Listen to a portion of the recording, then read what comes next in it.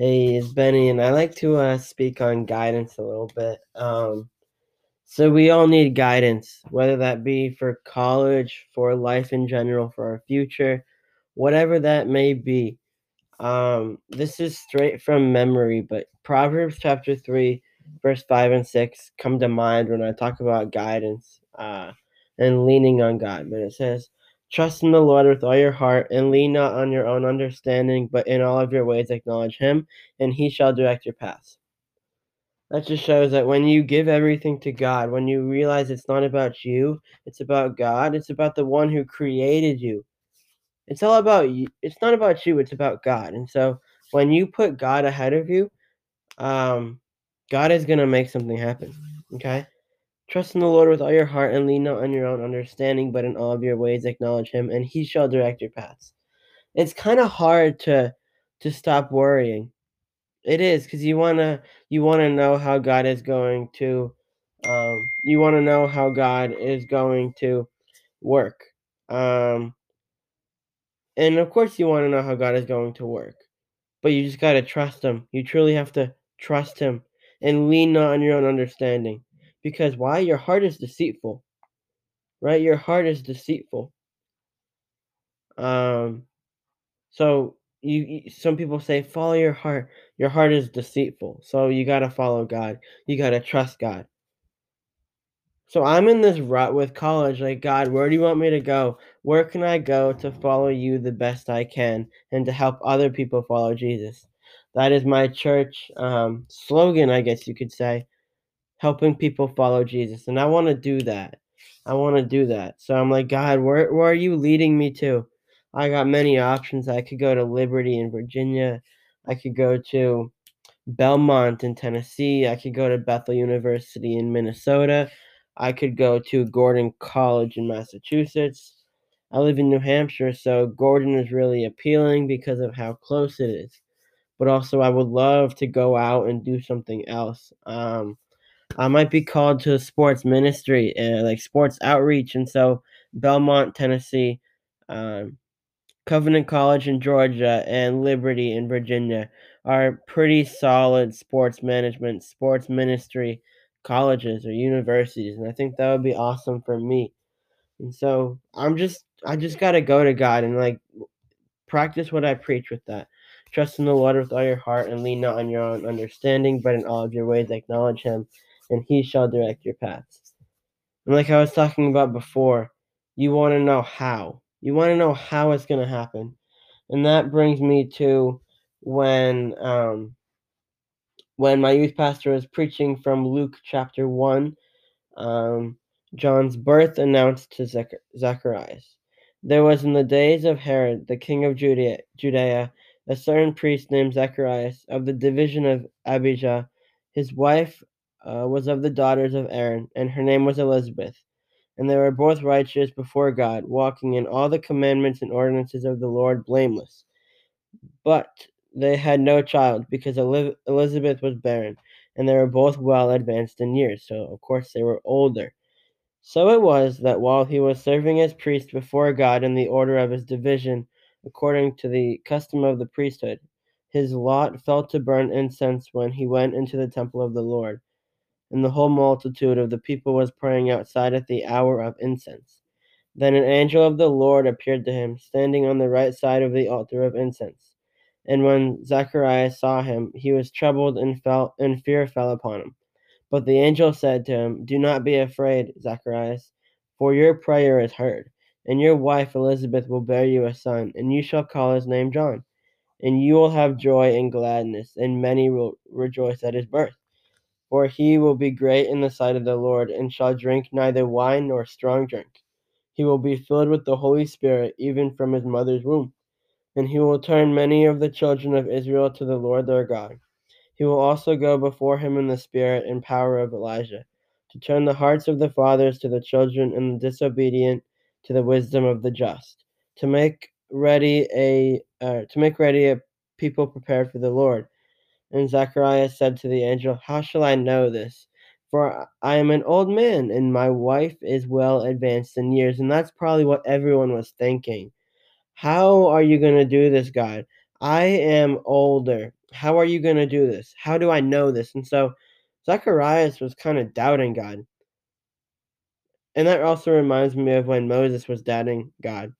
I'll go back to that at the end. I got to find it. But I'll just continue reading this. Yeah, he's doubting God.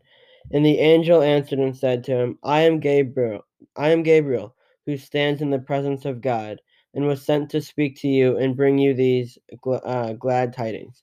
But behold, you will be mute and not able to speak until the day these things take place, because you do not believe my words, which will be fulfilled in their own time. And the people waited for Zacharias, and marveled that he lingered so long in the temple.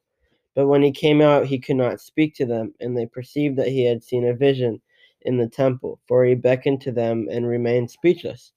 So it was, as soon as the days of his service were completed, that he departed to his own house. Now after those days, his wife Elizabeth conceived, and she hid herself 5 months, saying, Thus the Lord has dealt with me in the days when he looked on to me, to take away my reproach among people. And then this. Same in Luke 1. Christ's birth announced to Mary. Now in the 6th month, the angel Gabriel was sent by God to a city of Galilee named Nazareth, to a virgin betrothed to a man whose name was Joseph of the house of David. The virgin's name was Mary. And having come in, the angel said to her, Rejoice, highly favored one, the Lord is with you. Blessed are you among women. But when she saw him, she was troubled at his saying, and considered what manner of greeting this was. Then the angel said to her, Do not be afraid, Mary, for you have found favor with God. And behold, you will conceive in your womb and bring forth a son, and shall call his name Jesus. He will be great and will be called the Son of the Highest. And the Lord God will give him the throne of his father David, and he will reign over the house of Jacob forever, and of his kingdom there will be no end. Then Mary said to the angel, How can this be, since I do not know a man? And the angel answered and said to her, The Holy Spirit will come upon you, and the power of the Highest will overshadow you.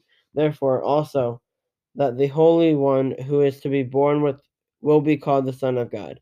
Now indeed, Elizabeth, your relative, has also conceived a son in her old age, and this is now the 6th month for her who was called barren. For with God nothing will be impossible. Then Mary said, Behold, the maidservant of the Lord, let it be to me according to your word. And the angel departed from her. Okay, so if I'm not mistaken, Mary was really young. She was maybe 12, 13, 14, I believe. And so in the law was that um, if you were caught in adultery, you would be stoned. And that reminds me of John chapter 8, um, where the Pharisees brought Jesus a woman who was caught in adultery. And they were like, the law of Moses says that such should be stoned. And Jesus says, All right, well, I know that you have sinned and fallen short. So he who is without sin can cast the first stone. And so they all backed up and they're like, Oh, we sinned, we cannot cast the first stone. And so it really reminds me of that. And Mary was a little bit doubting God. It says, How can this be since I do not know a man? But that's just because she was young and she didn't know how God was going to give her a son if she didn't have a man. And so then the angel was like, The Holy Spirit will come upon you, and the power of the highest will overshadow you. But let's just remember that she was 12, maybe 13, 14. I'm not sure exactly how old she was. But if she was pregnant and she got caught in adultery, they'd be like, Well, how are you pregnant? You're so young. And she's like, Oh, an angel appeared to me, an angel named Gabriel. And he told me that the Holy Spirit will come upon me. They'll be like, Okay, here's a stone. I'll stone you. They're not going to trust her. So Mary deserves a little bit of props because she did birth Jesus through the Holy Spirit. All right. And I think that's really cool that God used Mary and she was young. So I think it was really cool. But let's take a look at Exodus, like I was talking about before. Let's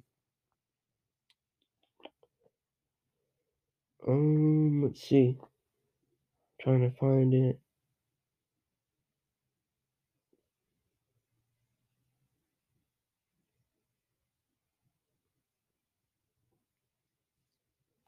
It's either like Exodus 4. Okay, Exodus 4. Miraculous signs for Pharaoh. Exodus 4. Then Moses answered and said, "But suppose they will not believe me or listen to my voice. Suppose they say, 'The Lord has not appeared to you.' So the Lord said to him, 'What is that in your hand?' He said, 'A rod.' And he said, 'Cast it on the ground.' So he cast it on the ground, and it became a serpent, and Moses fled from it. Then the Lord said to Moses, 'Reach out your hand and take it by the tail.' And he reached out his hand and caught it, and it became a rod in his hand. So yes, he obeyed God, did exactly what God said to do. And that they may believe that the Lord God of their fathers, the God of Abraham and the God of Isaac and the God of Jacob has appeared to you. Furthermore, the Lord said to him, 'Now put your hand in your bosom.' And he put his hand in his bosom. And when he took it out, behold, his hand was leprous, like snow. And he said, 'Put your hand in your bosom again.' So he put his hand in his bosom again and drew it out of his bosom. And behold, it was restored like his other flesh. Then it will be, if they do not believe you, nor heed the message of the first sign, that they may believe the message of the latter sign. And it shall be, if they do not believe even these two signs, or listen to your voice, that you shall take water from the river and pour it on the dry land. The water which you take from the river will become blood on the dry land. Then Moses said to the Lord, 'Oh, my Lord, I am not eloquent, neither before nor since you have spoken to your servant, but I am slow of speech and slow of tongue.' So he's like, I can't really talk well. Uh, I just can't really talk well. So he's doubting God again. So the Lord said to him, Who has made man's mouth? Or who makes the mute, the deaf, the seeing, or the blind? Have not I, the Lord? Now therefore go, and I will be with your mouth and teach you what you shall say. But he said, O Lord, O my Lord, please send by the hand of whomever else you may send. And then it says, so the anger of the Lord was kindled against Moses, and he said, Is not Aaron the Levite your brother? I know that he can speak well. And look, he is also coming out to meet you. When he sees you, he will be glad in his heart. Now you shall speak to him and put the words in his mouth, and I will be with your mouth and with his mouth. And I will teach you what you shall do. So he shall be your spokesman to the people. And he himself shall be as a mouth for you, and you shall be to him as God, and you shall take this rod in your hand, with which you shall do the signs. Moses was really doubting God. And then, as you read in Exodus, I have to keep reading, but I'm pretty sure that when Moses gives it to God, when he trusts God more, it all falls into line. Like when Moses throws down his rod as God tells him to, it becomes a serpent. And then he flees from it a little bit. He's scared. And then or God tells Moses to pick it up again, and he picks it up. It becomes a rod again. All right, what does that mean? Well, God is so powerful. He's showing Moses the signs, and God may show me signs for college. God may show you signs for college or for later in life. We gotta trust in His timing. We gotta truly trust in His timing. We don't know exactly what we're here for. We will, maybe later in life, maybe now. God's gonna show us what He wants us to do. He has a plan for us. Jeremiah chapter 29, verse 11, I believe, or 31 maybe. Uh, for I know the thoughts that I think towards you, says the Lord, thoughts of peace and not of evil, to give you a future and a hope. Let's take a look at the New Living Translation. For I know the plans I have for you, says the Lord. They are plans for good and not for disaster, to give you a future and a hope. Oh, well, I don't understand it. Why is the New Living Translation a little bit different than the New King James Version? Why are they all so different? Why are the words a little bit different? Well, you see, there's the Greek translation and the what is it? I totally forget what it is. But it's the same way in Spanish. Okay. Um, my youth pastor told me before that it's sometimes just a little bit different in translation. Okay, and so the NLT version. Uh, I don't have the words right now. The NLT version is. My mom is being so loud right now. But the NLT version, it's just a little bit different, and it's a little easier for younger people to understand the NLT version. Um, but with the New King James version, it's a little bit different because it may be a different translation. But that doesn't mean the NLT is wrong. That doesn't mean that the New King James version is wrong. It's just a little bit different. Same thing with all the translations. Like when you translate some foreign language to another foreign language, it's going to be a little bit different because there's so many different translations. Like Spanish, there's so many different translations and grammar. So it's going to be a little bit different each time. That's a little bit of some stuff. I hope you enjoyed this, but really, I think that we all need to just trust God in this moment. We need God. And racism has come up in my school, and we see it today that racism, it's this awful thing, right? Racism is terrible. We know this. I don't I don't understand why people are racist. All I know is that it's evil. And I've been thinking that if I go to Bedford High School, and so if Bedford High School was 100% Christian, every single person was a Christ follower, desiring the heart of God, there would be no racism at all, because we would see that every single person was created by God. And so why would we ever think about being racist? Why would we ever think about being mean to someone if we knew that they were created by God?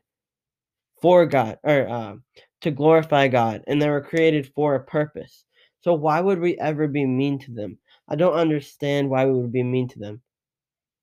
And it's not necessarily logical for a public school to be all Christian, because people have the free will to believe what they want. People believe in different religions. People have the free will, like I said, to believe what they want. But you know how much better it would be if Bedford High School was actually a Christian school and every single person was a Christ follower? Um, it just seems like it'd be so much better because love, God gives us some verses all about love. And if we're desiring the heart of God, then we really, wow. Let me just say this. John chapter 3, verse 15 and 16 and 17. Uh, that whoever believes in him should not perish but have eternal life. For God so loved the world that he gave his only begotten Son, that whoever believes in him should not perish but have everlasting life. For God did not send his Son into the world to condemn the world, but that the world through him might be saved. Okay, and so would you do this? Would you sacrifice yourself for another person? A lot of people wouldn't. In the gospel, in literally the shortest terms, is that we fall short of the glory of God. Romans chapter 3, verse 23. We fall short, but God demonstrates his love for us by sending his Son to die for us on the cross. That whoever believes in him and trusts in him will have eternal life, and you have the free will to do as you please. But at the end of the day, you go against what God says. You would go against the 10 commandments, so you're guilty. And if you look at it, if you look at all the debt you've racked up, it's the same way with if you go to a court and you have so many speeding fines uh tacked up and someone pays those fines. What happens? You get to walk free even though you're guilty of the speeding fine. Someone pays them. You get to walk out. Same thing with God. You went against him. You have this huge debt because it says that the wages of sin is death. And so you have this huge bill. But Jesus paid the price on the cross. Okay? Are you going to keep looking back at your bill? Or are you going to live for God? Are you going to keep looking back at your sin? Or are you going to follow God to the best of your ability? Are you going to deny yourself? Or are you going to keep living in sin? Because we can't overcome sin. We have to overcome it with God. We don't have the power over sin to overcome it. It's all about God. Because I got a verse. It's huge. It's huge. It's huge. It's from 2 Corinthians chapter 10, verses 4 to 6.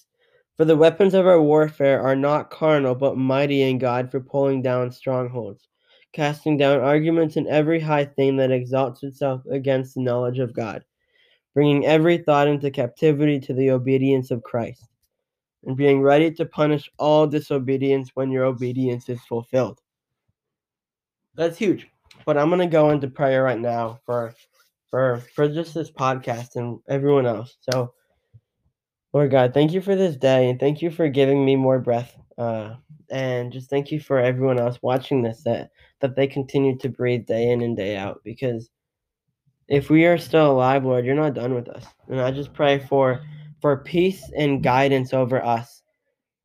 Truly, you are the Prince of Peace, Lord. So I pray that you give us peace and guidance. We need guidance. We all need guidance. We may think we have it together, but we don't. We need you. Trust in the Lord with all your heart and lean not on your own understanding. But in all of your ways acknowledge him, and he shall direct your paths. That's what we need to do. I pray for this over all of us. I pray for peace and healing over all of us. And I pray for motivation to continue doing schoolwork, to continue doing college, scholarship, whatever we're doing. I pray for that we do this in the name of Jesus. And I pray that you just give us the heart that you have. And I pray that everyone knows that they are not too far gone, that God loves them. That God truly loves them. It doesn't matter what you've done. No sin is too great for God. No sin is too great for God. And I'd just like to read a verse from Ezekiel chapter 26, or Ezekiel chapter 36, verses 26 and 27. I will give you a new heart and put a new spirit within you. I will take the heart of stone out of your flesh and give you a heart of flesh. I will put my spirit within you and cause you to walk in my statutes, and you will keep my judgments and do them. I pray this over everyone, that you just bring us a new spirit, Lord, and you give us peace, and you just change our hearts, because we are broken. Our hearts are broken, and I pray that you mend our hearts together. You mend us together, and like my boy Philip says, that when we ask you to mend, Lord, you will mend us together. And I just pray that we know that when we go through deep waters, Lord, you are still with us, like it says in Isaiah 43, verse 2. And I pray that you are with us when you do mend us, because my boy Philip says that when we when you mend us, God, it's gonna hurt a little bit. When he's shaping us and mending us, it's gonna hurt a little bit. He mentions how when you go to a chiropractor, when he mends the bones, or when the chiropractor mends the bones, mends it all together, it's gonna hurt. So same thing with God. When he's mending you and shaping you, it's gonna hurt a little bit. It is gonna hurt a little bit. But that doesn't mean God isn't there with you. He's building you up. He's building you up. And I also pray that it is known with James chapter 1, verses 2 to 5. My brethren, count it all joy when you fall into various trials, knowing that the testing of your faith produces patience. But let patience have its perfect work, that you may be perfect and complete, lacking nothing. So when you go through various trials, when you go through life, God is with you. But you should also count it as a blessing because God is with you. God tests your patience. God tests your faith. And when that happens, it produces endurance. And endurance is good, right? Endurance is good. You know why? Because when you're trying to run a race, you need endurance. You need muscular endurance. So you're going to have to train, okay? And so if you're just running like 10 minutes a day, you're not going to do too good. You got to run the race. The journey of Christ is a race as well. And as I point out more things all about life, it just reminds me of how all of this life is in the Bible, okay?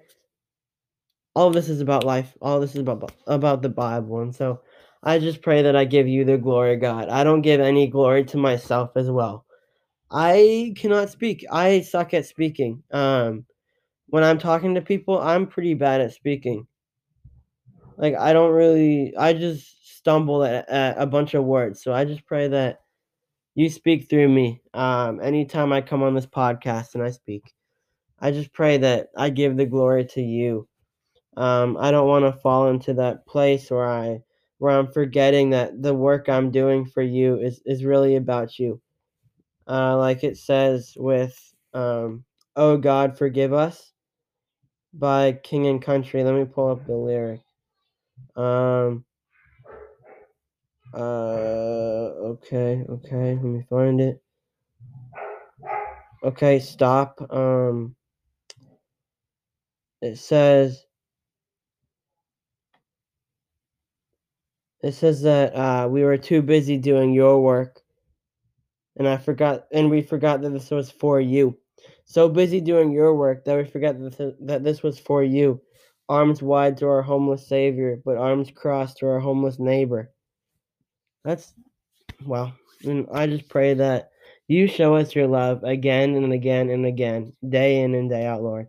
Thank you for what you've done in our lives, and thank you for sending your son to die on the cross for us. I pray in the name of Jesus, Lord. Amen. Thank you.